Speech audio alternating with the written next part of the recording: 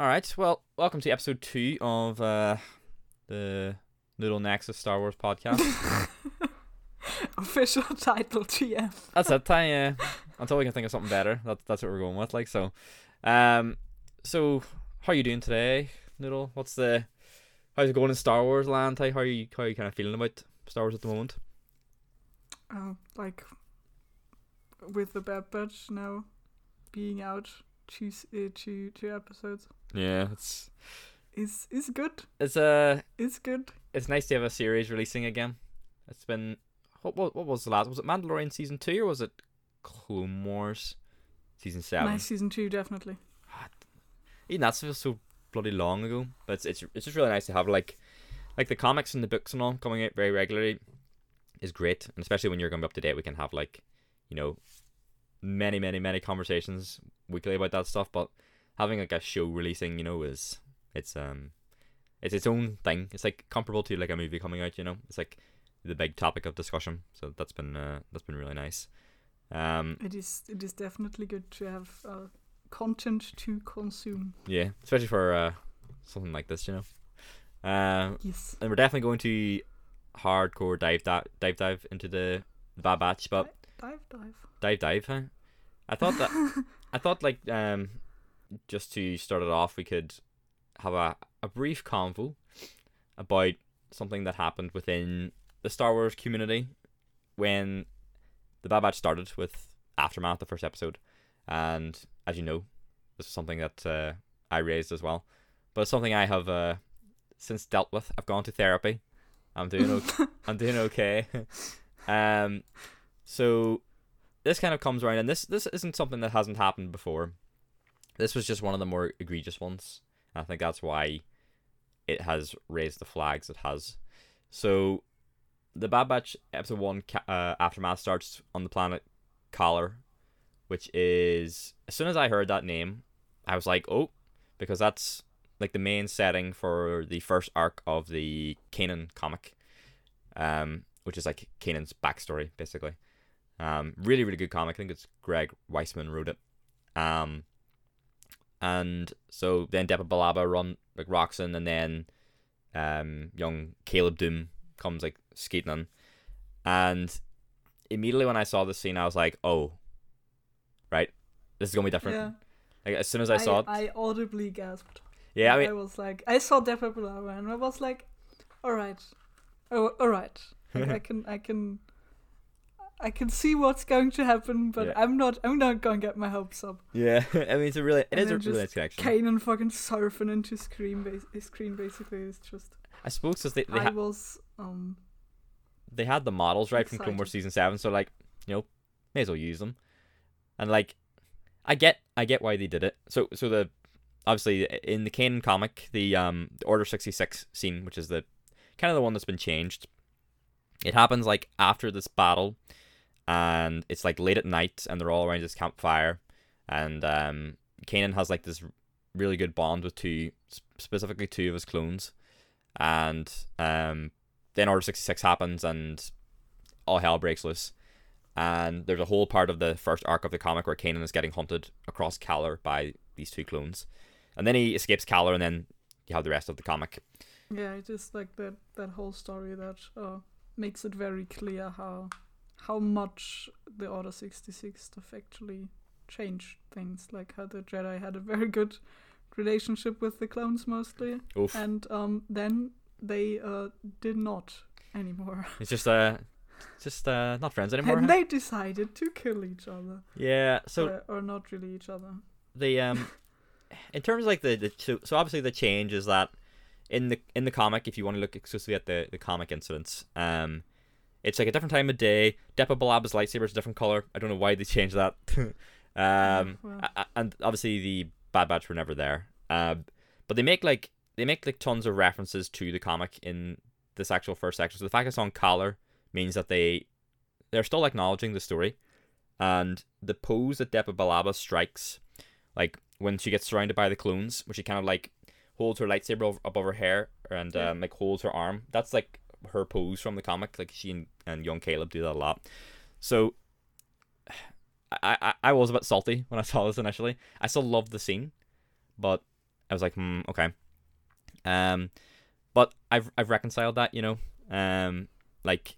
Which I think is a bit funny that you were actually salty about that, because I can still very much remember when I read Ahsoka, and you were salty, but like the other way around, because like the whole Siege of Mandalore thing in the book Ahsoka is different to what happens in Clone Wars, and the book happened before Clone Wars, though. Yeah. And you were saying you would hope sometime they maybe rewrite in the book the section about the Siege of Mandalore. I think it's because like when this is exactly the other way around, my friend. I mean, it is a bit different because the Siege of Mandalore stuff in the Ahsoka novel is like a flashback, and it's like away from the main events of the book, whereas in the Canon comic, the Order 616 is very integral to the events of the comic, right? It's like that is the present day, quote unquote. So like it's more key to it. But I've like I'm getting it though, right? Oh yeah, 100%. And like this isn't the first time this has happened. Yeah, I know. And it's taken me a little bit, because like kind of the big thing when the canon was started was like, right, this is going to be different than Legends. Everything is going to piece together consistently. We have a specific team that's going to maintain that. And sure, but like, did you actually like believe that nothing would ever be changed again in the Star Wars universe? That's the thing, right? It's like accepting that the new canon has been going now for many years. I think it's since 2015 or so. So it's like 6 years. Yeah, it's not been long. I think it's been like, it was before. It's just for Force Awakens. Yeah. So, like, inconsistencies are going to happen, and I think, like Star Wars Explained had that great video where, and this is how he's kind of dealing with it too, because obviously he lives and dies on canon consistency, mainly like canon, but he does Legends as well. And I think someone asked the story group as well, and they basically came out and were like, the story is told differently, but like the core events are basically the same. So like in my head right now, and I've done this for like the other inconsistencies, like Kanan and Depa Billaba are still on Kalar. The two clones from the comic are still there. Like they don't like Star Wars Explained was saying he was watching very closely to make sure like none of them died, because that would like really like bugger things up. But the clones are still there. Granted, they have different color armor, but that's whatever, Like they do that. They have this Order 66 scene from the Bad Batch where the Bad Batch are there, and the Bad Batch are there, and then he has the whole bit where he runs away. He kicks Crosshair against a tree, and then he runs off, and then he's fleeing into the woods of Kalar. And then you have the bit from the comic where he gets chased by the boys. And then the rest of the comic goes on exactly as it did. So, like, all you really need to do, and this is like someone who's like a really major canon junkie. Yes, it's going to be weird when I read the comic, and there's this bit that happens at this campfire, which is a really nice scene. I know it technically doesn't happen anymore, but you're done it in 2 pages. Like, and then you're on to like him running away, and so you just have to assume like, right, the stuff with the Bad Batch happened, and now here comes the rest of the comic. And it's taken me a little bit to get there, but I got there. And it's the same with like the Ahsoka novel. Like it's kind of like the discussion we were having. Like I haven't read. Go ahead. What I definitely understand, like the critique that people have about this whole situation, that somehow the visual media, like the shows and the movies, that kind of visual media, not the comics, always seems to be more important than comics and books and such, because it's always been that way around. Like it's been the way around that there was a canon comic or a canon book thing about a thing happening in the Star Wars universe, and a show or movie or whatever came along and changed that around. And I do understand why people would be feeling a bit salty on behalf of comic writers and book writers and writers in general, I guess. Because people did put a lot of their heart and soul into writing those stories. They did do their research. They thought about stuff that would make sense, and then Dave Filoni comes along and says, nope, don't want that. What if we do it differently? Which, I mean, is still, like, I'm like, sure, sometimes you gotta change stuff. Yeah, and that's alright. It's such a huge universe to make a story work and work with so many other stories that exist around the same time. Yeah. And to still get to portray the stuff that you want to portray in your show. All those things, to put those together, maybe you just gotta change some stuff sometimes. Yeah, I think it's because, like, initially when it was set up, like, everything was said to be on the same level, you know? And back in Legends, there was, like, a whole thing with, like, canon tiers. And I don't think that really happened. I mean, if you want to think about it that way, I think you can. Like, the comics and the books are like on the level of the shows and films, but they're at the behest of them. I guess if you want to think about it that way.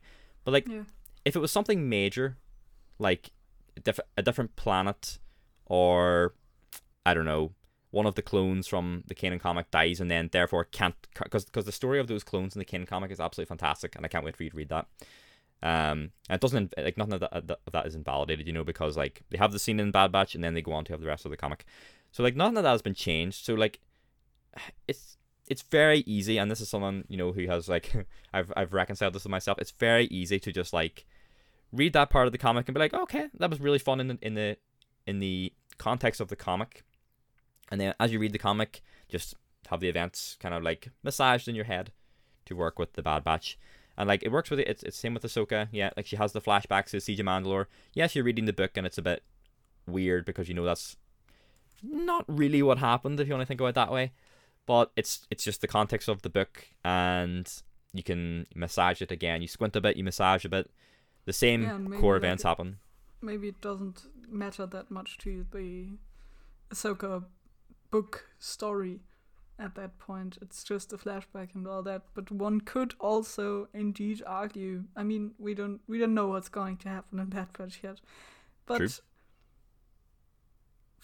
I mean, maybe Caleb is going to show up again at one point. We do not know that, but very, very possible. It could also just have been a little bit of fan service because they were like, let's show him Caleb. They would like that. I think it absolutely is. Yeah. That would be like, yeah, okay, but then you could have just left it out. Like, it's cool, and like I did love that moment of seeing Caleb in the Bad Batch there. Yeah. But if it basically retcons a comic canon, I don't know if that would be worth it. It's like, yeah, like you could have, like, I completely understand why they did it, right? They had the models for Kanan and Depa from the very beginning of Siege of Mandalore, where you see them for like 2 seconds. Yes. And I suppose we'll get more talking about the whole scene when we talk about the Bad Batch as a whole. Yes. And they wanted to use them more, so they use them there. It's also a great connection to Rebels. Like, boys can be like the Leonardo DiCaprio pointing meme. There he is. And they can hear. I was that, absolutely. Oh yeah. So that and the mixture of like the screen painting. Oh yeah, freaking out.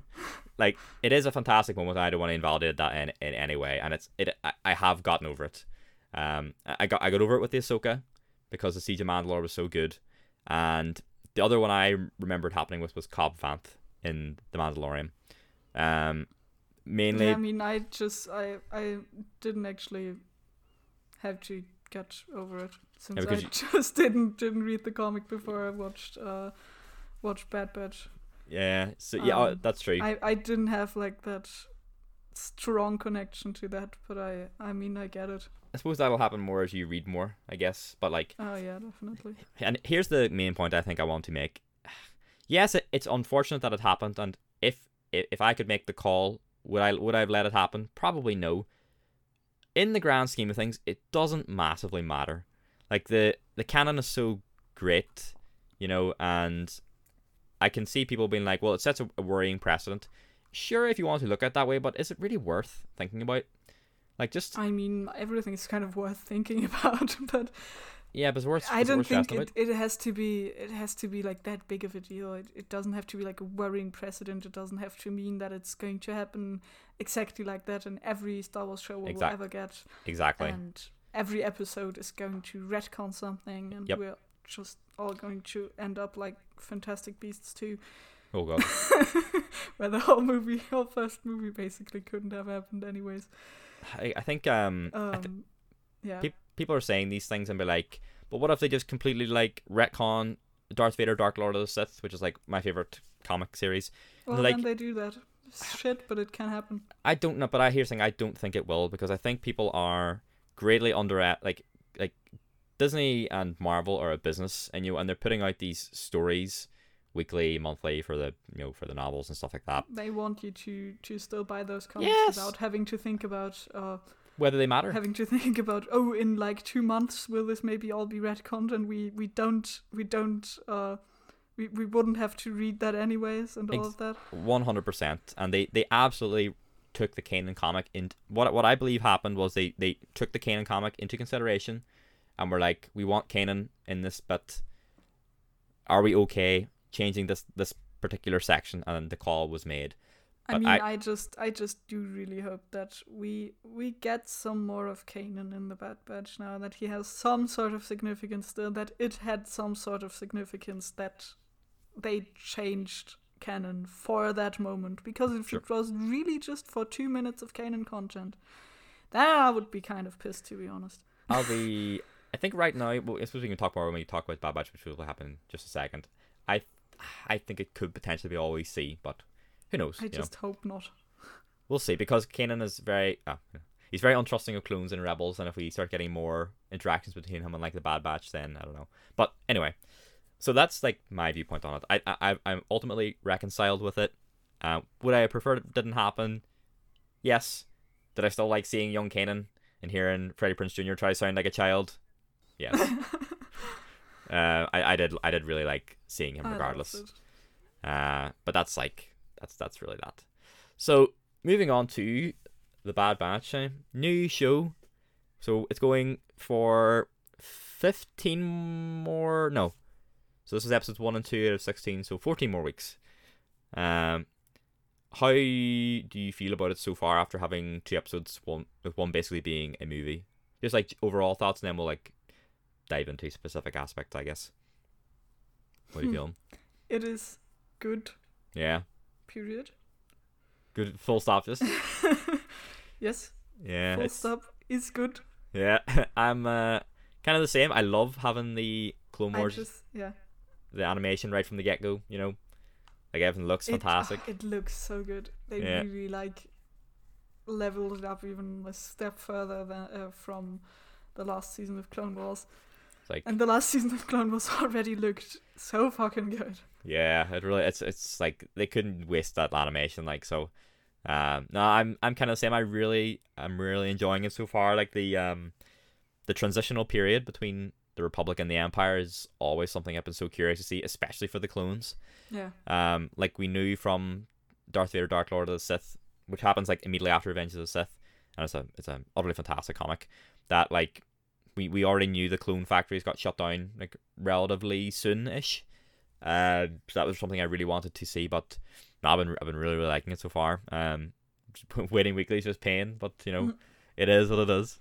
I mean, like the second episode, I just watched it, and then I was like, wait, it's already over. That's it. I just want my 70-minute episodes back, please. Every week, please. Please, just let me watch a movie every week. So I guess we can like dive into each episode. So the first episode is Aftermath, which is the 70-minute one, and I have to tell you, right? So obviously it starts with the Clone Wars logo burning away to the Bad Batch, which they did in the trailer. It was still cool. Yeah. See here, bit cheesy but cool. And it's basically confirmation, like, hey, dumbass, this is just a Clone Wars continuation. Not Clone Wars. Well, it's not Clone Wars, but it's basically continuing on directly from the end. I have to tell you, see hearing Tom Kane again, hey, got me. Yeah. Like, I never thought I would hear that man in Star Wars again. And yeah, sure, you could say, well, they probably recorded some stuff before whatever happened to him happened. But see, just hearing him again, hey, oh man, I was like, I did a wee piece of the stars. I was like, Yeah. shout out to the big man. It was fantastic hearing him.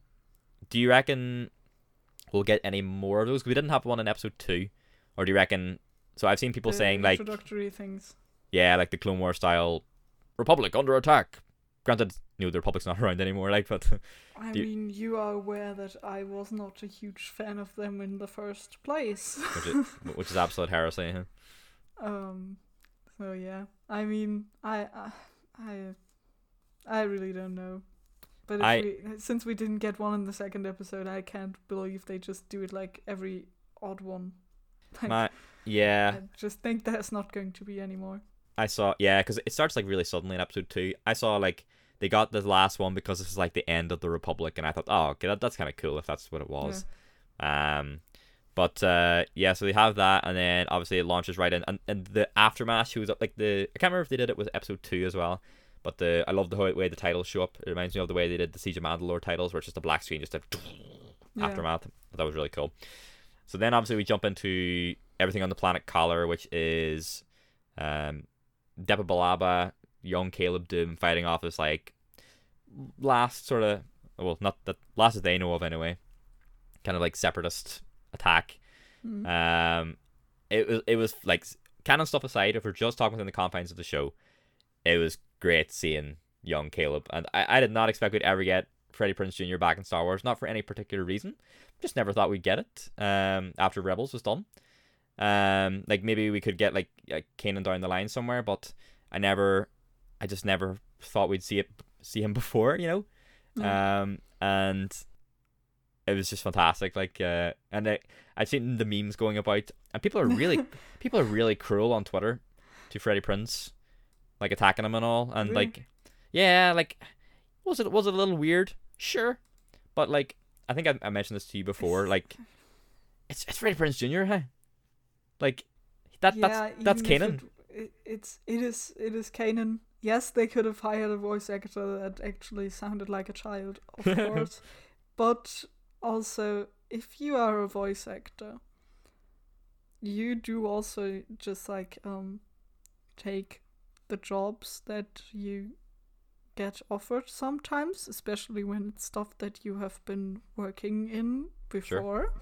Yep, makes sense. And you do the thing that the people who pay you want you to do. It's just like any other job. When I sit at work, I also cannot say, like, I mean, I could say I'm not going to do this thing you want me to do because I think it's stupid. Mm-hmm.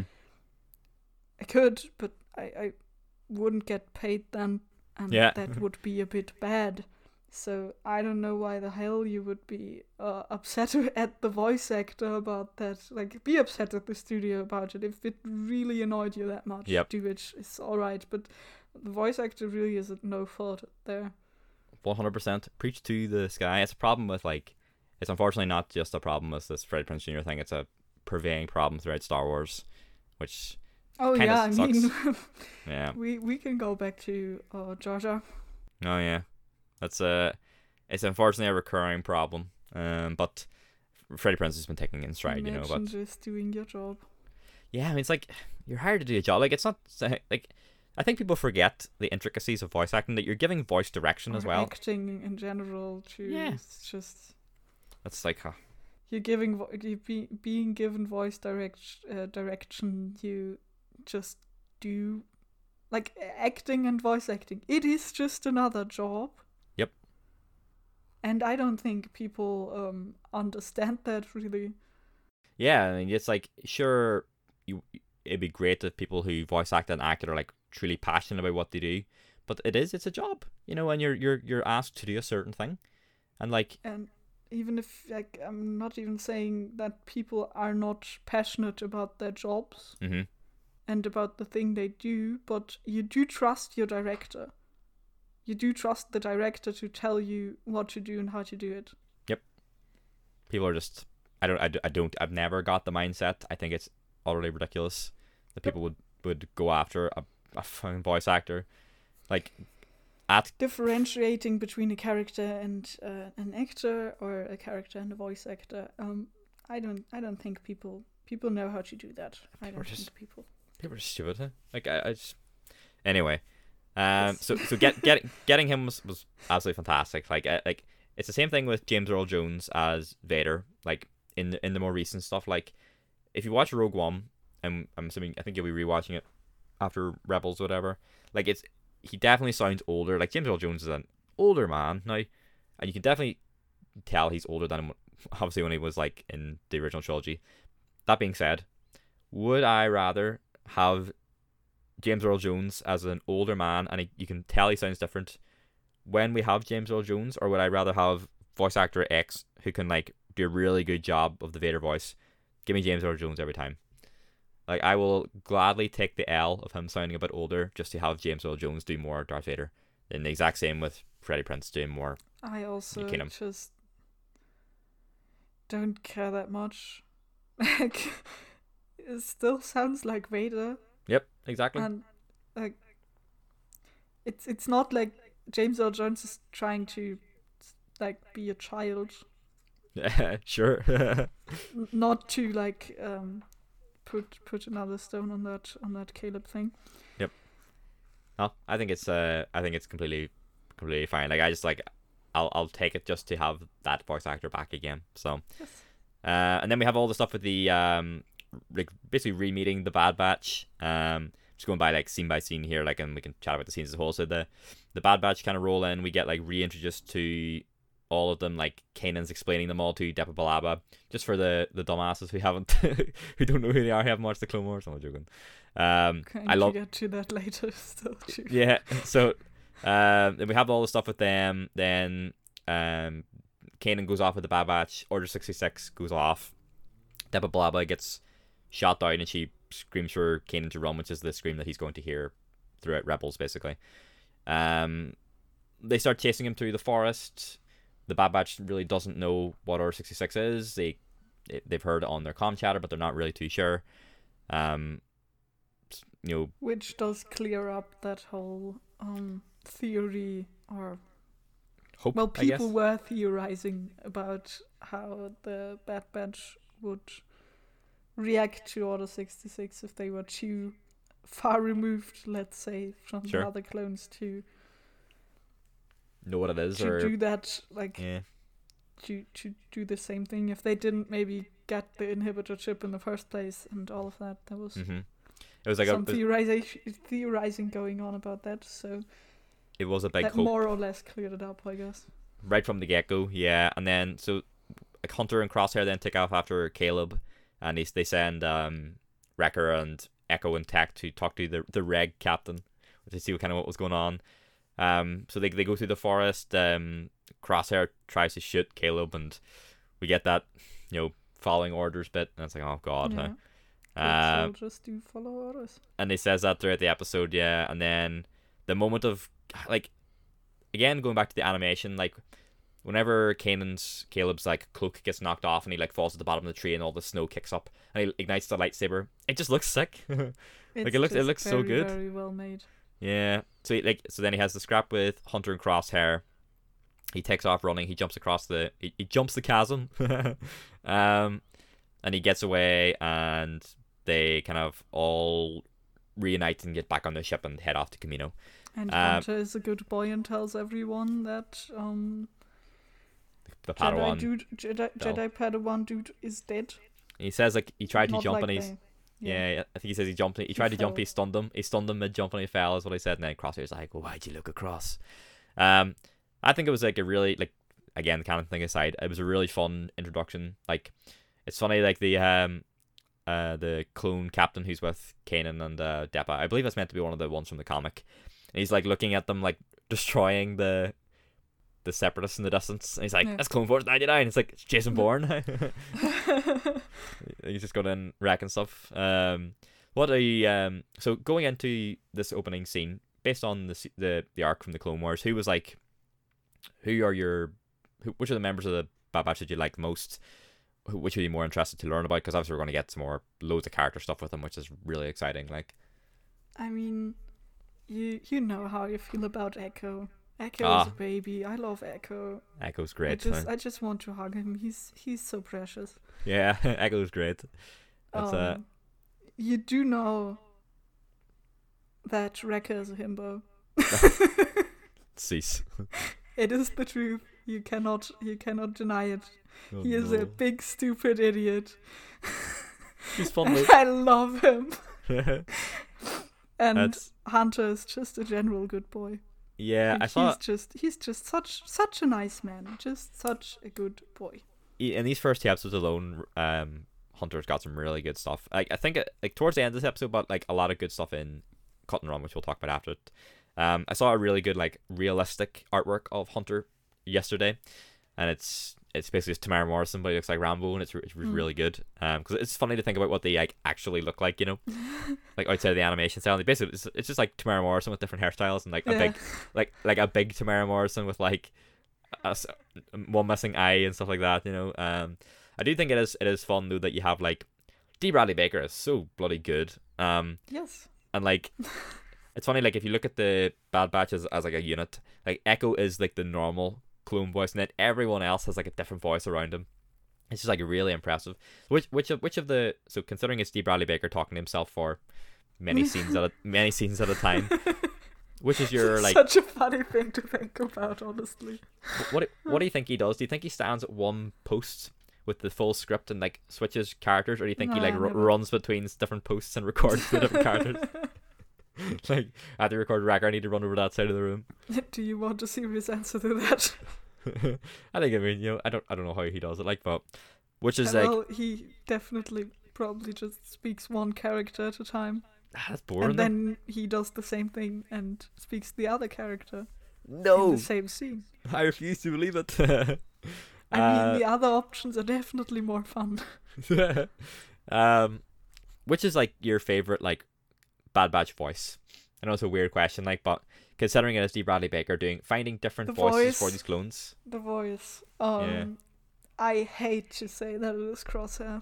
The Crosshair voice is so good. He's so good. It's like Why does he have such a good voice? I would honestly believe it's a different voice actor because he talks like it's like No, D. Bradley Baker is just very good. He completely changes like the airiness to his voice. He's just, it's a great voice. Like it's. Yeah, I would probably agree. I think his Crosshair voice is probably the best, and they're all great. Like, if you played me, I wouldn't say it is the best. Just like as a statement, I would just say it is my favorite voice that he does for the clones. Sure, I'll concede that. Sure, I think it's so good that if you played a clip of any of the Bad Batch members saying just a line, so that the line itself doesn't give away who it is, I think you'd be able to tell who it is. Like I'd say easily yes. You could tell, which is like so good from like a voice actor's point of view. So fair play to Big D. It's you know, you really nailed it. And I love seeing Echo again. Like I remember at the end of the Bad Batch arc, I can't remember if it was in the story reels, so before the episode was done. Maybe this was added when the episodes were finished for season 7. But like I was like, please let Echo join the Bad Batch. Please let Echo join the Bad Batch. Like the man just needed a home, and I was so happy that he found it. Now he's getting more content with him, which is fantastic. Echo deserves it. Yeah, it was like his wee droid hand and all. He's like an astromech. He's just like that little puppy that you find on the street, and you just need to give him a home because he is so sad and precious. I think it is funny though that like, so for like the Clone Wars we had R2D2, for Rebels we had Chopper, for Resistance we had CB23, and for Bad Batch we have Echo. Like in the second episode when they're trying to when they're hacking the office, it's Echo doing it. I mean, I did write down for the second episode that Echo is indeed a Swiss pocket knife. Yeah, he's the droid, but he's more machine than man. That's what someone says to him, which I don't agree with. But I think he's taken on the astromech role. It makes me think if they will get a droid, like I think like a reprogrammed separatist droid could be a really cool traveling companion. But I'll leave that for the theory section, I guess. So after that scene then, which was fantastic. I love the Order 6. Like no matter how many times you show me Order 66, if you play Anakin's betrayal, I'm like, I'm in. Yeah. Like I have engaged. Like it's just so good. It is also a thing I wrote down about how I just really love how they can reuse Palpatine's speech a million times, literally. Do you mean the Order 66 one? Yeah. Oh, it's fantastic. Like, it's like, and it doesn't get old. It's always good. It's just absolutely it's a classic. Like, I suppose one thing we haven't discussed, which we can discuss before we move on to the next scene. They recreated some scenes from Revenge of the Sith for the opening, like the scene where Obi-Wan battles the Magna Guard in the bridge. Anakin freeing Palpatine, where he does his weird like whoa when the boys get hit, and then Grievous like cackling in the escape pod. I think that General Grievous model, they've used it for 4 seconds. Like, it was like in the introduction to the Siege of Mandalore, where he's just like standing there staring for like a second, and then is this where he's like do pressing the buttons. I wonder if they're planning anything more with that. Like, I mean, it was just the Clone Wars model, wasn't it? No, but it was a completely new model for season 7. Yeah, completely new. If you look at you mean like for season 7, the new one? Yes. Yep. Okay, I did not follow that. sorry. Yeah, like the new because like the models they use in that opening bit for Anakin, Obi-Wan, Palpatine, they'd all been created already, but the Grievous one was new, and they used it for 4 seconds. So I've seen a lot of people thinking maybe they could be planning some more Clone Wars era animations. I would kind of like assume that. Yeah, just fire them on Disney Plus, like maybe seeing Order 66 from more perspectives. I don't know, but I'm definitely down for that. So after that scene, then we arrive on Kamino, and they're like, oh, how long has it been since we've been away? And they get, I think the main thing that like strikes them initially is that when they're approaching Kamino, they have an escort, and the escort's kind of asking like, what are your clearance codes and all this, and they're like, huh? What's going on here? And they think it's like they do not know who we are, and I don't think it's meant to be like a bad way. It's more just like, what's going on here, really? So they land on Kamino. They think it's like a drill, and then you have like the Senate guard walking by. There's a dead Jedi. I've seen some people thinking it was Shak Ti because she was like training the clones on Kamino, but there was a line in the Siege of Mandalore where at the very beginning when Obi-Wan gives Ahsoka her blue lightsabers, and Obi-Wan rocks in, and he's like, Grievous has attacked the capital. Shak Ti has been assigned to protect the Chancellor. I think a lot of people forget that line. So Shak Ti wouldn't be on Kamino, and also it looks nothing like Shak Ti, this body. Like, the hand's a different color, it's not her lightsaber, but I think it's just meant to show you that, look boys, this has happened everywhere, you know. People could be dead. Yeah, like the Jedi are just gone, and like I love the Bad Batch's reaction to everything, and then they're like, one thing I think is really cool as well is that I think it's Hunter, maybe, like he says the regs are acting weird, like, so even they notice that like the vibe of the clones has completely changed. And then Echo's like, oh, I'll test it, or like Tech's like, I'll test it, and he's like, excuse me, sir, and he's like, get back in line. He's like, looks the same to me. But yeah, it's just like, even just walking through the halls, like the Senate Guard's a different thing, but like all apart from the Bad Batch, which is like an abnormal unit, like moving down this hallway, all individuality from the clones is just gone. And it's like, it's just like sad, you know. So then we have the scene in there, like barracks. We have a bit of a confrontation with Crosshair where he's like, something. Crosshair starts to be a bum, like, yeah. And then they get their summons where they go to see Palpatine's speech from Revenge of the Sith, where he announces the creation of the Empire, and something like Echo just going Galactic Empire when the Imperial March is playing. Oh, great! It's funny as well.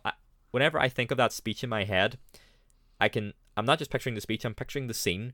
So whenever he says Galactic Empire, all I hear is the rise in the music when Anakin's killing the Separatists. so not hearing the music was strange. Galactic Empire. Oh, the choir starts going. But like, and then one of them says, then is it Tech goes like, still don't believe the regs are programmed, and it zooms out, and they're all just like, yes, Palpatine. But they're standing there, and they're like, what the fuck is going on? My they're God, like, what? This is not normal. It's like, yeah, it's like, and then you really see like all the clones are just like, yeah, they're the clones we knew are gone. And the Palpatine, it's the same thing you said with the Order 66 scene, right? The Palpatine speech is so good, just you keep using it. But I don't know if it's just me, but the Imperial Kamino feels scary. Like, it's just like something really eerie about it. Like, it reframes like the dark, stormy atmosphere, which previously was like really bright and everything inside, and like there's all clones bombing about, and you see the cadets walking down the hallway at one point as well, and they're just like stony faced staring ahead. It's like, oh, come on, not them too, but obviously it would have been them too. No, definitely, it's a scary atmosphere. It's like the whole sense about it, I guess, is that it is a scary atmosphere. That is nothing human about this anymore. Yeah, it's like there's a bit bummed me out, huh? And then I think we briefly meet Omega for the first time. They meet her in like the hallway, right? Because they initially saw her standing beside. Do you meet her at the hallway because she's their biggest fan? Yeah, I think they saw her when they were watching Palpatine's speech. Like, she was standing next to, I think it was Nalase or whichever Kaminoan was up there, and then she like they look away and then they look back to where she was and she's gone, and then they meet her in the hallway. So we'll be talking about Omega briefly after we discuss the episodes. I love her. Yep, I remember watching the trailer, and I know some people were kind of hesitant because like, it's a child character. I just wanted it to be about the Bad Batch. Yep. I think she's great. Yeah, I mean, I still was kind of a skeptic when I saw her in the trailer, just because like, who the fuck knows who that is? Yep. Like, I didn't have any personal connection to a random child in that trailer, of course. Sure. But it still like took me about 2 minutes, and then I loved her. You're immediately endeared. Yeah.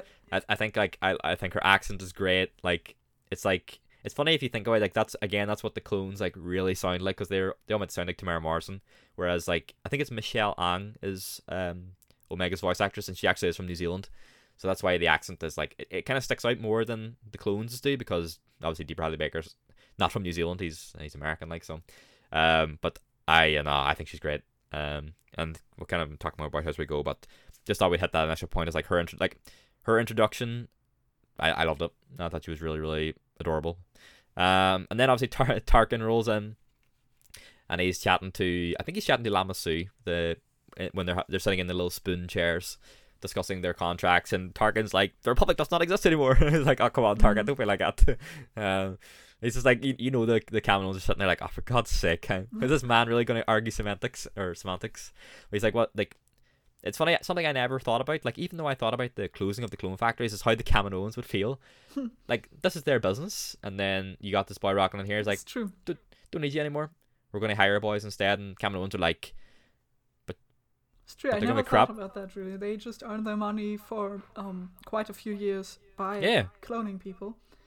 But cloning for the Republic, and cloning Django. One people, actually. yeah, the wee jar of Django. Yeah. But yeah, he's like, our contract stipulates, but he's like, your contract was with the Republic, which does not exist. It's like, And then he talks about like the precarious state the Empire's in, but obviously we know the Empire will go on to last for a very long time. And then he calls in the clones for their like training scene. And I think they do a great job of like, if this was like a normal simulation, they like ace it, and then Tarkin's like, switch the light fire, because Tarkin's like Echo has the whole bit where like shows how much the Empire, or like maybe also Tarkin specifically, just don't actually care about the clones and what happens to them. Yep. And Echo has the bit where he's like, because like obviously him and Tarkin have history from the Citadel, and yeah, Tarkin didn't really like the clones that much. He kind of just saw them as like an expendable workforce, really. I mean, to be fair, a lot of Jedi did share that belief. You're not wrong. All my homies hate Punk Rel. Mace Windu as well. Mace was like, yeah. Mace was, yeah, kind of. My mind just immediately goes to Pong Krell, but he was kind of his own thing, right? He too, though. Yeah. But he barely was in it, I guess. Yeah. Also, sure. like, I wouldn't really consider him being part of that perceived as good squad. Nah, he's stinky. Yeah. So they bring up the new troopers, which remind me of a design that I don't think you've seen in Rebels yet. I think it's from like season 3. But as soon as I saw them, I was like, okay, I think these ones in the Bad Batch are a precursor to this. I've seen some people compare them to the Dark Troopers from The Mandalorian. Like these could be like the first phase of Dark Troopers, but I think in The Mandalorian they say that they started as suits and then became droids, so it wouldn't make sense for them to be droids at the very beginning as well. So I think it's more along the lines of being tied to the things from Rebels, but if they want to say they're like phase 1 Dark Troopers, I can see that as well, I'm sure. And they have the scene there where they take them down, like Crosshair shooting the knife. Excellent. And then it's like them ripping apart the bots was great, and showing everyone doing their own thing. I love it. Echo just jams as he jams as we astromech hand into like the back of its neck and knocks it out. And then someone's trying to like jump through scenes because obviously we don't spend too long. And then they have the bit in like the clone room where they have like all the pods with all the babies in them, and they mentioned what I still did write down about that whole training thing scene was the only thing I really had to think about that whole scene is, when are they going to make a Bad Batch video game? Oh yeah, that'll be sick. I mean, I need it. I want it in my life. You could make exactly just this part of that first episode into a whole video game. I mean, the perception I'm getting is that, so in Legends there was the Republic Commandos, which appeared briefly in canon in Clone Wars. Like whenever they first introduced Savage Press, when he like killed a bunch of Jedi, like the Delta Squad, I think they're called, brought the body back, but they haven't done anything else in canon. Whereas they have their Republic Commando video game, which recently got re-released, but it's like a Legends video game, right? And then they have a bunch of comics and stuff. So I think the perceived notion is that the Bad Batch are basically the canon versions of the Republic Commandos, even though those people still exist.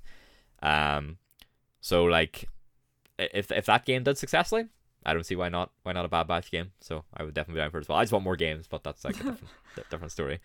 Yeah, I would happily take it. You know, list even longer. Put on the list. Yeah. So they have the scene then in the room with all the babies, and Tarkin asks how many of the enhanced clones they have, and they say 5, and like I didn't think about it initially. I just like, yep, the Bad Batch boys, and then obviously they mean also, Omega. Yes, scene with all the clone babies. How there was that whole fan theory about Omega being the last clone. At least not true? In the literal way, can't be true. Yep, that makes it. Yeah, I hadn't even thought of that. There's like tons of them left. Yep. Although my mind goes to, who knows if those are even going to be born still, if they're just going to dispose them, like chuck them in the bin. Yep. I was just about to say, my mind goes to a very dark place. Not the last clone. Yeah, that is fair. Yeah, my mind clones cloned still. My mind goes to a very dark place when I think about what's going to happen to those little baby clones. Yeah.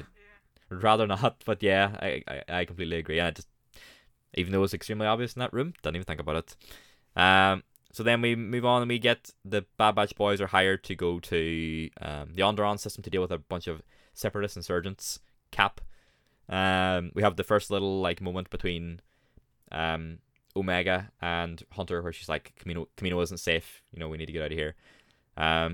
Which is a really nice moment, but obviously like when Hunter still tried to make Omega stay there. Yeah, the first attempt. Yeah. So they head to Onderon, where there's some really like tasty music. I don't know, it's like one of my favorite pieces of music from the episode, mainly when they get to the camp. Something other tasty in that camp. Sure, we'll get that. So they get to Onderon. It looks gorgeous. And they can't get any droid signatures, obviously because there are no droids about. They find the camp, and Crosshair's like, just let me shoot this old lady. Just let me shoot her. Yet another moment where it is made very clear that Crosshair is indeed an absolute bum. Yeah, I do feel bad for him because, like, you know, it was the programming, but yeah, he's kind of gone at the stage. So they, like, you know, they get surrounded by the early partisans. They get brought to the camp where they meet Saw, which is a really nice transitional new model between like the Clone Wars and Rogue One. I do want to talk about it in the way that I would just like to know what happened to Saw Gerrera between the Clone Wars and Bad Batch, and then between Bad Batch and Rogue One. Sure. There are some stories because with whatever happened to him. I mean, good. You haven't experienced the full canon, right? So, yeah, there's quite a lot you are missing. So, when did Saw Gerrera get hot? It's funny, like then it's like this transitional. When did he stop being hot? He comes forward. I don't hate my man Forrest Whitaker like that. No, I don't. But he's not hot. Oh, disgraceful. I'm sorry. He's also just old. Terrible. Huh? I do I think the voice actor, I believe it's the same voice actor from the Clone Wars, does a really good job of adding a bit of Forrest Whitaker to his voice. Yeah. I really liked that whole bit with him. I love Forrest Whitaker as Saw Gerrera. Don't get me wrong, I absolutely love him. He's a great cast, but just something different about this. It's not the Bad Batch Saw Gerrera. Sure, yeah. It's like the scene is really good as well, like because it's not like massively long or anything, but like he has the whole bit where he like talks about like, come on, Palpatine has everything now.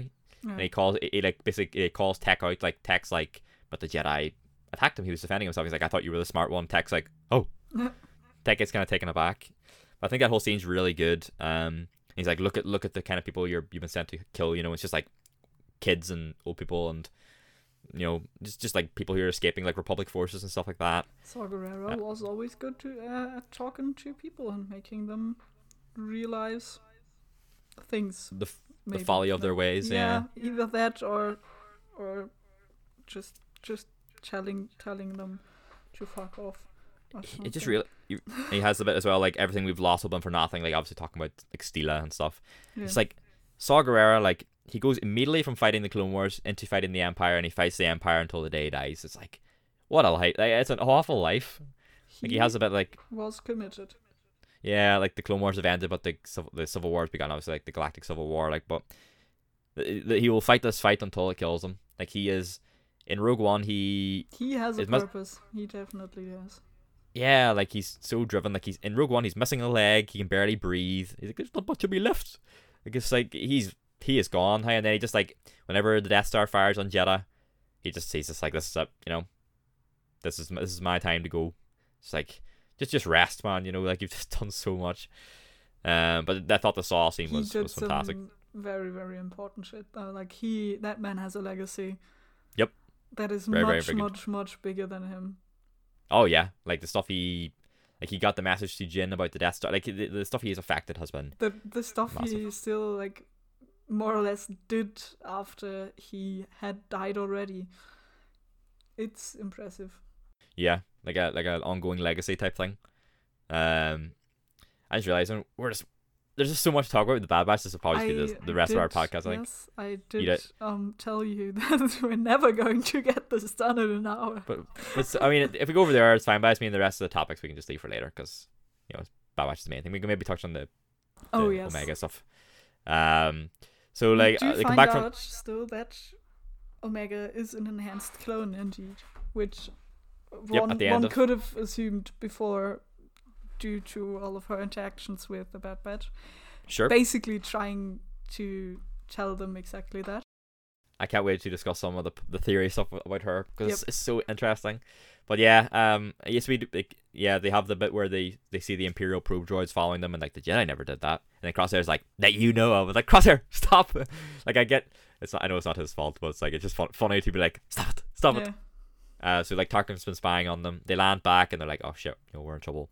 They get immediately arrested. They get thrown in prison, where they re-meet Omega. Also, AZ3 is still about like on Camino. Yeah. Like it was Omega, which is great. Although I believe they took him at the end of the Fives arc to like wipe his memory, but it's still him. It's still the same voice actor. He still talks the same way. But when the clone like stuns him, I hope he's okay. Like I don't know what stun bolts do to a droid. Again, the light goes out of his eyes as well, so I hope he's okay. But I don't know. So they obviously throw Omega in prison. They have the whole bit in prison where there's some like really interesting conversations between like Omega and like Crosshair. Crosshair has a conversation with Hunter. They take Crosshair out and they see that although it's not as strong because of the modifications to his DNA, that the Order 66 action is still in place. So they obviously crank it up. The rest of them break out of the jail. They get their stuff, and then on the way out, Crosshair appears, and Omega is like, before the door even opens, he's like, you'll not have to go far or whatever. And you see Crosshair in his new gear, and as soon as I saw it, I was like, that looks like a proto Death Trooper armor. Like the black suit, like it's not as black as the Death Troopers, and it's definitely a different armor, but the black with the neon green visor, I was like, that looks definitely like a Death Trooper, like the color scheme at least. So I wouldn't be surprised if he's like the proto Death Trooper before they actually get the Death Trooper program going. So, then they have the shootout where Omega also shoots the gun out of his hand. It's like, never shot a blaster before. I'm like, interesting. Then they get on the ship, and like Nala Say is like, they're like trying to close the hangar doors. Nala Say is just like holding the button down, like, be free. So they get on the ship, they take off, and Nala Say and the other Kaminoan, I can't remember if it's Lamasu or whoever, are like, until the Empire makes their intentions known, just say nothing. And they take off into space with like the really cool shot of like Omega looking at hyperspace. I think we had something with Rebels, with Ezra, the same sort of thing. And they say they're off to J19, which people interpreted to be Suluk-Amai. Interpreted correctly. But so off they go. I think the whole last scene on Kamino was really good as well. Like obviously it sucks seeing Crosshair be like, any chance of like stopping what's happening to him basically be like reverted, But I think he'll be a really fun foil to the Bad Batch throughout the season. So it does like, kind of even the odds a little bit. Sure, yeah, like at least now the Empire like has one of the defected clones. Yeah, it also means like kind of what Rebels did by introducing like the Inquisitors, is that you don't always have to pit them against characters we know. You have to give them like a new threat, because you don't want to tie them into like Tarkin all the time, or I mean Vader's out there somewhere. So, which I do think we will see. I think we'll see Vader. Oh yeah. Especially because they got that season 7 model. Yeah, like they got that model for like that last scene on the end of the Siege of Mandalore. I think we'll absolutely see him again. But here is our Bad Batch specific threat. It's like, bad Crosshair basically. Yeah, I thought the first episode was really good. Like it didn't feel like 70 minutes, and I've seen it twice now. I saw it myself on the opening morning, and then I rewatched it with my friend who I'm taking through Star Wars. So it didn't feel like 70 minutes either way. Like I think it all like rolls along really, really well. But yeah, very pleased with it. And then episode 2, as soon as I saw episode 2 was called Cut and Run, I was like, oh, we're getting the man. So yeah, we head to Suluk-Amai. We re-meet with Cut Lawquane and his family. I love the moment of Omega just feeling things for the first time. She feels what sun is like. She sees what dirt is. Like all she's ever known has been darkness and rain and metal. And here I have my first real good point about this episode, which is more of like a film theory thing, and I've already like told you about basically. Mm-hmm. But Omega is a very, very good plot device. Yeah. Because she is at the same time that Born Yesterday stereotype of the person who has never seen sunlight and all this. Like, you did not see The Fifth Element, we have established that, but like Lilo from The Fifth Element, she just doesn't know shit. She just needs to have stuff explained to her. And at the same time, she also is the person who knows stuff, but about all of that clone stuff. Like, she is the one who tells the Bad Batch and Cut about the inhibitor chips, and she knows about that kind of stuff. So she can explain that to others, and others can explain more of the general real-life world situation stuff to her.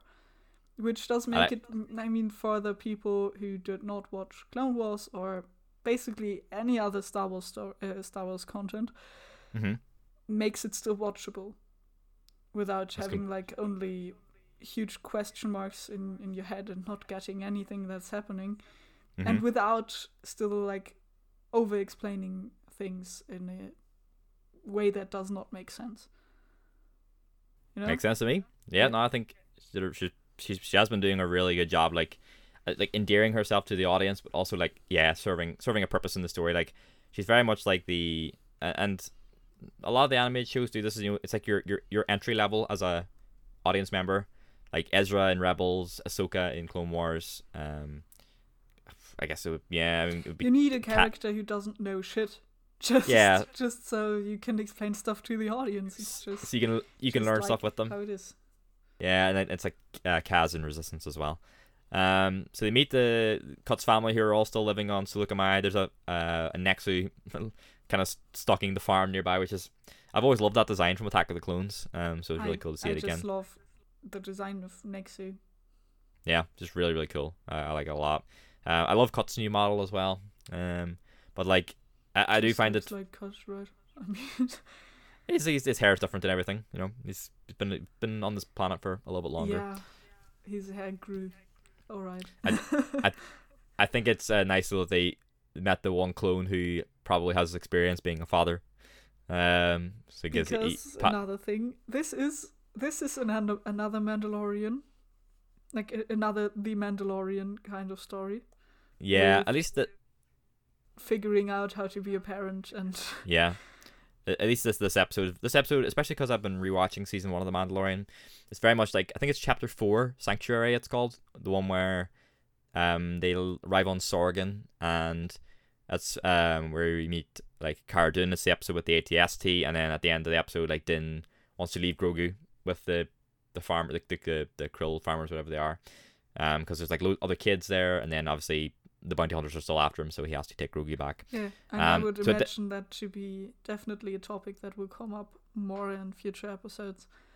Well, here's the thing. So, like, obviously they don't want to fall into making this just, like, feel like The Mandalorian 2, really. And I think that the first 2 episodes had vibes of all 3. Like, I think it had Rebels, Clone Wars, and Mandalorian vibes.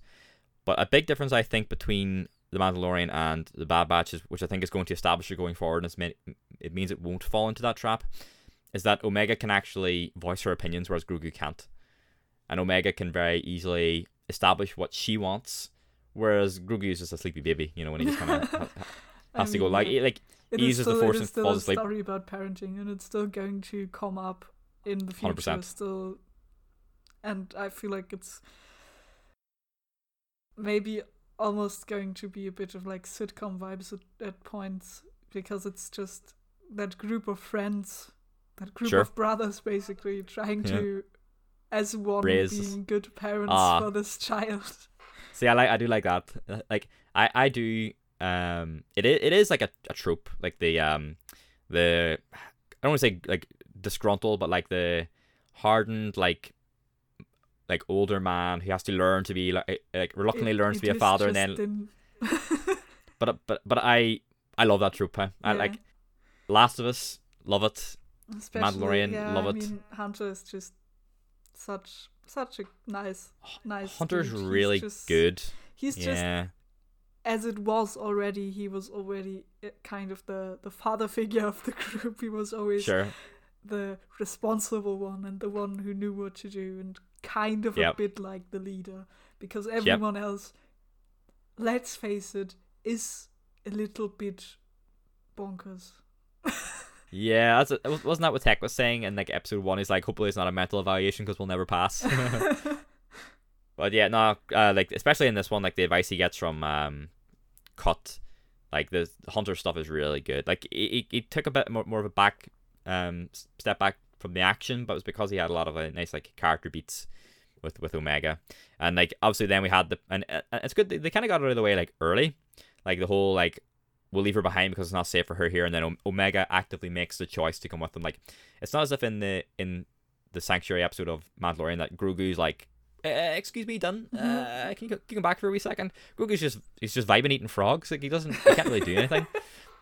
Like he's mentally still, he's only a child, whereas like Omega's a child too, but you know she can. Grogu's a toddler and Omega's a child. That is the difference here. Yeah, so I think that's like going to be like the main difference, is that Omega can actually say things, you know, and she can actually contribute to conversations. Well, she's actually helping the group as well, right? And she definitely also will have some good stuff to bring to that group, even though we maybe don't already know what that will be. Mm-hmm. But I mean, that's theory crafting time, isn't it? Yeah. But yeah, I mean, she sneaks out of the prison, like she gets into the vent.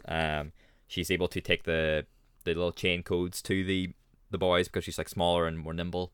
But you know, it's like the Bad Batch. Everyone has like that one thing they're especially good at. Basically, everyone's their own superhero with their own superpower. Yeah. I've seen people compare them to the TMNT, which I can agree with.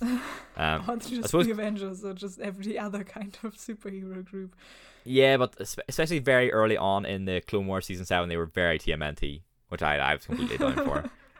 I suppose because this one's only 20 minutes, I don't need to specifically jump to the episode. We can just talk about it briefly as a whole. I want to point out that Wrecker wearing a poncho and a hat did remind me a lot of Kronk. Of Kronk? Yeah. Well, that's like the big, like, softy, I guess. The big himbo boy in the poncho being a softy. I think I love that outfit as well. He looked like that. Yeah, the outfit looked great. I love when he's like... It was very funny to me. It was really funny to me. When he's like trying to knock out the clones and he's like, I have it in this hand, bang, knock them together. So they like introduced like chain codes here as well, which is like, you know, exchange your currency, sign up for a chain code, and you'll be allowed off planet. So chain codes were in the Mandalorian. Like whenever Boba shows Din the little bit of writing, you know, the hologram where he shows like Jango Fett's name and shows that he's a Mandalorian, that's like their chain code. So I believe the idea is that, you know, so obviously everyone signs up to these like database or whatever and gets your information in, and I believe that's then used with the tracking fobs from the Mandalorian, because like I've been rewatching it, my mate's like, how did that even work? You know, the tracking fobs, like how do they know Grogu's like out in this planet? Don't know who that said anymore in that episode, but I thought it was very good how whoever it was said all the clones were basically fighting to not be not want to be a number, and now people are getting signing up to get one assigned to them.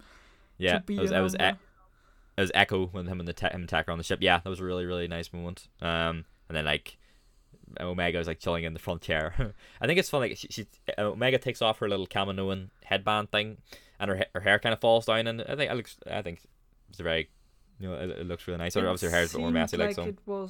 It also really had some sort of significance to her.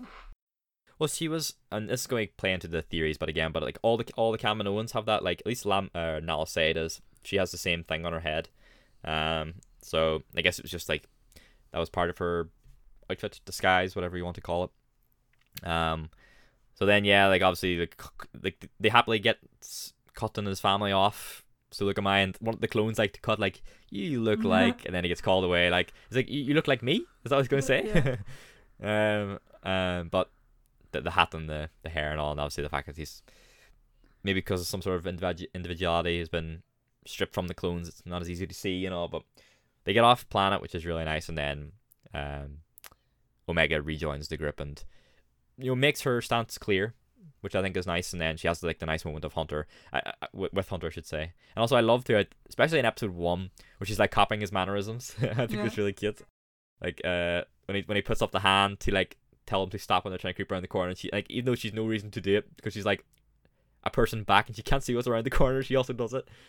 And like whenever they're sitting in the cell talking, she's like resting her head on her hand, and then he puts it on her knee when he does as well. And if you watch her throughout the scene, she's just constantly watching him to see what he's doing, which I think is just a big fan. I think it was really nice. Like so, I have heard like the episode summary for next time, but I'll not mention obviously. But I'm really curious to see where we're gonna go. I've been really like having 2 episodes in 1 week was fantastic, especially because one was 70 minutes. Yep. So I was a big fan. Any other points you want to discuss from Cut and Run before we end with a bit of theory? I do not think so.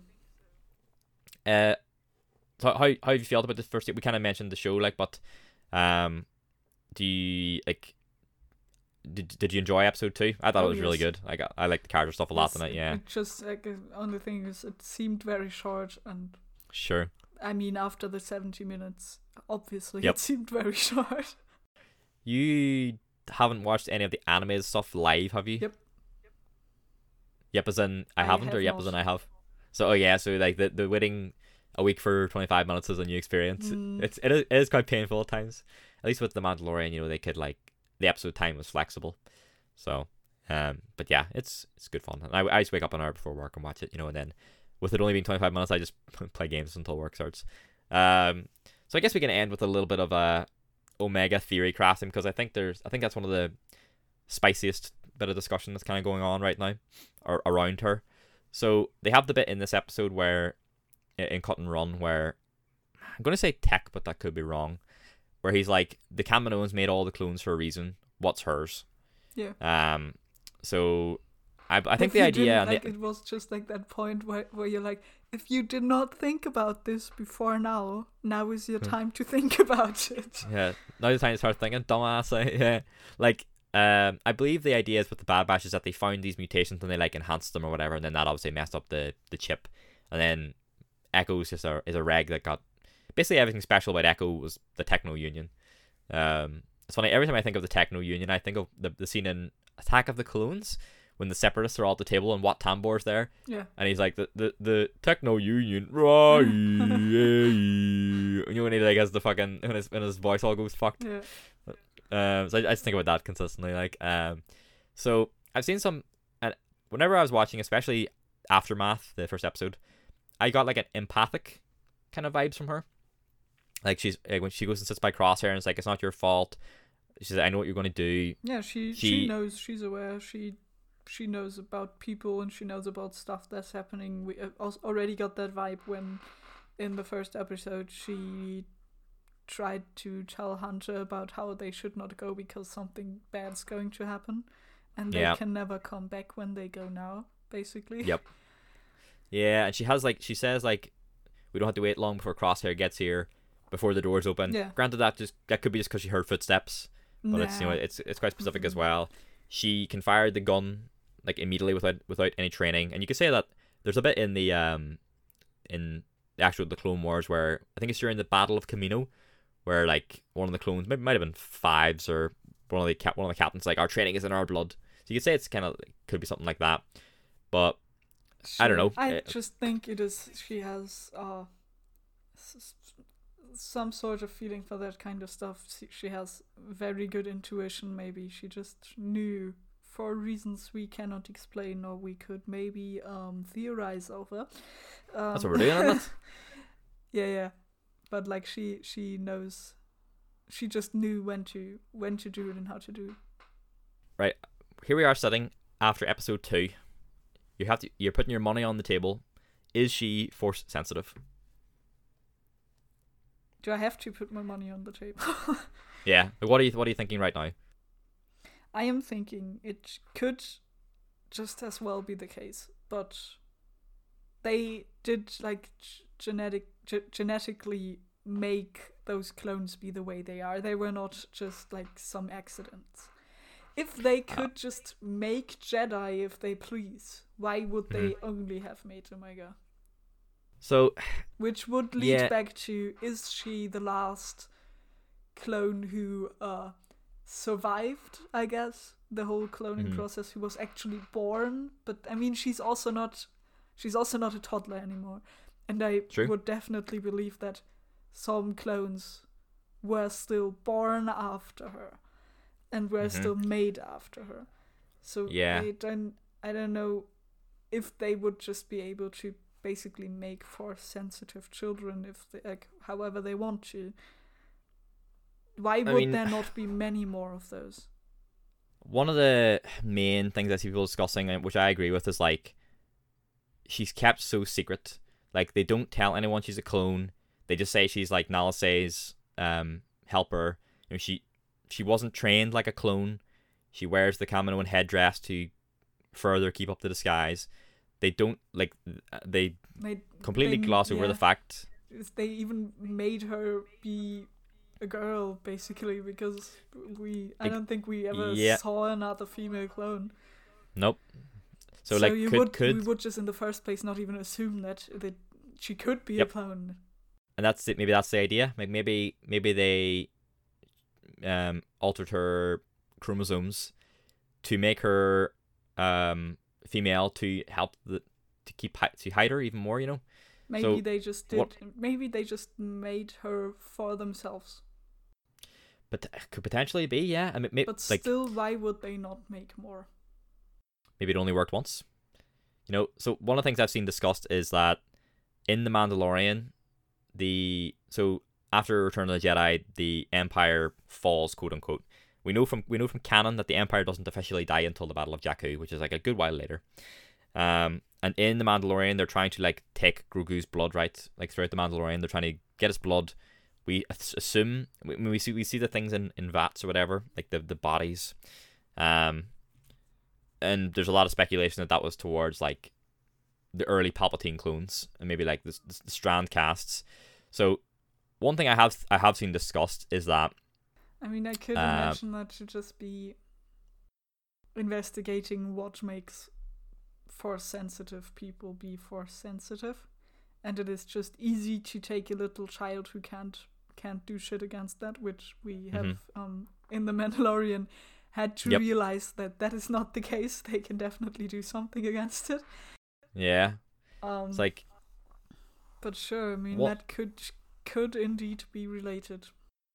One thing I think would be really, I mean, they talk about like M count in Mandalorian, like, so one thing I'll be very curious is how Kamino comes out of this series, because it could be very possible if something bad happens to Kamino, and then the fragments of the Empire after Return of the Jedi have to take matters into their own hands, and that's why they've got like, because the Pershing guy from Mandalorian, the scientist, he's from Kamino, like he has a Kaminoan patch on his shoulder, so like, has something happened to Kamino, and like now they have to rely on their own like tactics, like they've got a Kaminoan scientist who's a human but obviously worked on Kamino, like they have to do their own like crude like cloning process because something has happened to Kamino, they cut ties with it or it's been destroyed or something like that.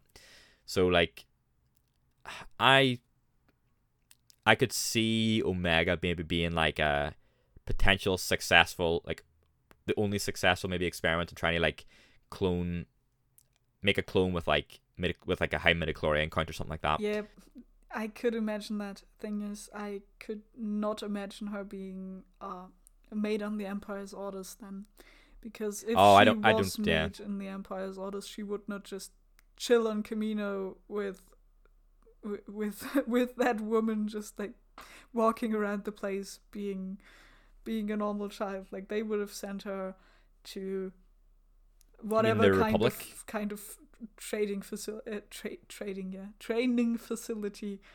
to have her be like the best Jedi they can make, basically, or like not Jedi in that case, probably Force user, I guess. Maybe I'm assuming you mean the Republic, like during the Clone Wars and stuff. Yeah, that's why I think she was made in secret and kept secret just for the Kaminoans. But why would they why would they, I mean, they do love their science. Yeah, they maybe just did it because they wanted to see if they can. Yeah, I mean they have access to, there's Jedi on Kamino all the time training the clones. They probably have access to their blood. I would do it. I mean, the question is like, if you can, should you? Should you clone people in the first place? I mean, another debate we could start right now. Yeah, I mean, but like if I had the potential to at least try, I probably would. So I think like I think that's what it is. Like she says it to Tarkin as well. Like, this is my assistant or whatever. I think she's like a secret. At least right now, my current theory is that she's like a secret experiment that the Kaminoans did without the Republic knowing, and Nalase wants to get her off Kamino successfully. That's why she lets the Bad Batch escape with her. So I'm very curious. And some people are saying as well she has like Palpatine's hair, like, which okay, sure, it's a little bit close to Palpatine. You never know, but like I don't know at this stage would the Kaminoans be trying to do anything with Palpatine, like unless he sent them his blood or something. But I don't know right now if I'm like on the Palpatine clone thing, specifically with Omega. Not. But I think she how would that even work? Like, can you just mix two people and make a clone of them? Can't you just like, every clone is a clone of Django. Yeah, of the clone army, yeah. So, like, I mean, why would she have the whole New Zealand accent still happening and all of that? Can they just like mix up two people together and make a clone that's like half this person and half that person? I have a counterpoint. So have you seen in season 2 of Rebels? You had the episode with Champs and Dula, right? Yeah. Right. So you know how the native language of Ryloth is like a French accent, and Hera like puts on an accent. Is the native language of Naboo actually New Zealand? And they all just like put on this like regal accent. and the clone like strips away that societal accent, and then you hear what Palpatine would actually sound like. There you go, problem solved. Time. we've solved it. But the other theory would just be the other way around, that Omega would not actually have that accent, but she puts it on to be more undercover and seem more like a normal clone, basically.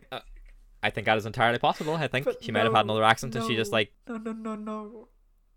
I mean, you get your accent based on your surroundings, right? I mean, so yeah. So either she's going to sound like the clones, or she's going to sound like the Kaminoans, or she's going to sound like fucking AZ3, and she's going to talk. She's going to talk like this, like, you know. I think I'd rather have a class New Zealand accent than sound like AZ3. But there's one more thing I was going to say, but it's completely left my mind, so it's probably not that important. Like, but I'll be really curious to see where it goes. But I've been really enjoying it so far. Like, could also just imagine. I mean, it might have something.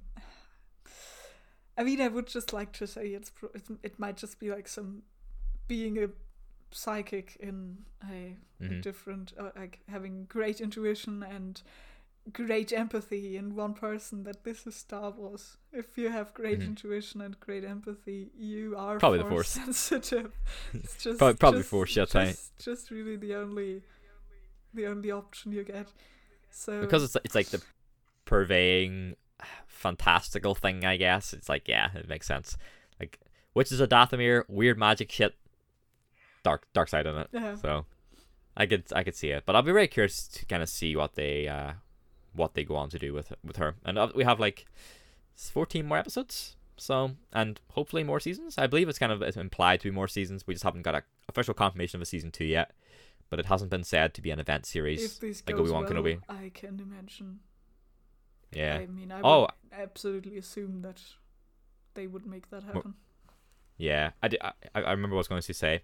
Do you think we are going to see Omega rapidly age up throughout the series?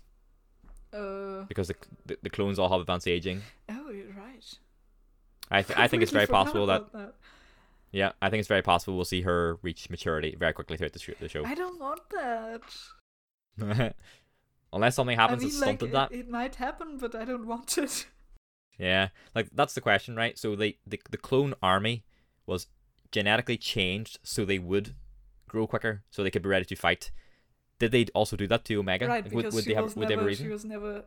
If all of those force sensitive theories are correct, she would never have really been intended to be just another soldier, and she would have to have enough time in her life and in her youth and all that to learn all the stuff she has to learn. Exactly. Like, is she like Boba? Like, is she an unaltered clone in the sense that she won't be made to rapidly age? Because I was trying to think, like, if she wasn't made to rapidly age, could she be old enough at this stage? And then I was like, well, Boba was a young kid in Attack of the Clones, so we don't know when Omega was born. So she very easily could be this age. So I think it's funny. I said the thing about the rapid aging. I was like, well, maybe she just doesn't have it. So I don't know. I think if the great thing about Star Wars, like jumping along the timeline, is that you very easily could have an older Omega somewhere down the line to show up on something. Oh yeah, if she survives the show, she could end up in whatever other show, of course. So I would definitely be down for that. Like, so like have her show up with like, if she gets her own armor during the show, like he just pops up with like the helmet and all, like kind of like seeing Bo-Katan's helmet in Mandalorian. Like I need it in my life. Like, so I'm very, very curious what happens to her. Like, but I'll be interested to see if she does have the advanced aging. She might just not have it. I don't think so, because they built up. I mean, it wouldn't necessarily be against the rules to just ditch all of that, but they build up to this whole family story and this whole parenthood story, and trying, like, the Bad Batch trying to be all together, be one good parent to this child, and all. I can just see how this will go into a direction of them all taking their own specific role in parenting this weird child they found, basically, and together they will make up one decent parent. I do like that idea, and I think it's good. Can definitely believe that this will be a theme that is going through this whole show, and it might also not, because it wouldn't be the first time I'm wrong about theorizing about stuff. I like the idea. No, I like the idea. I think it's quite good. I like the idea of being like them all being like parts of the part of the parental figure. I think that's really nice. You're all, you have so many people with so many such good skills, like such good individual skills, and I just believe they are all going to try and teach whatever they can to Omega. There you go. That's nice. It's very cozy. Yeah. So no, I will definitely be down for that. So I think we're pushing the hour and a half mark, so we can probably wrap it up here. So next week we'll be discussing episode 3, whatever it may be called, and if we have some time left over, we can chat about what kind of new canon we've took over the last week or so. Since it's going to be one 20-minute episode, probably we're going to have some extra time. Yeah, so I'm looking forward to that. So thank you for joining me again today, Noodle. Well, and we'll speak to everyone in episode 3. Bye. Goodbye.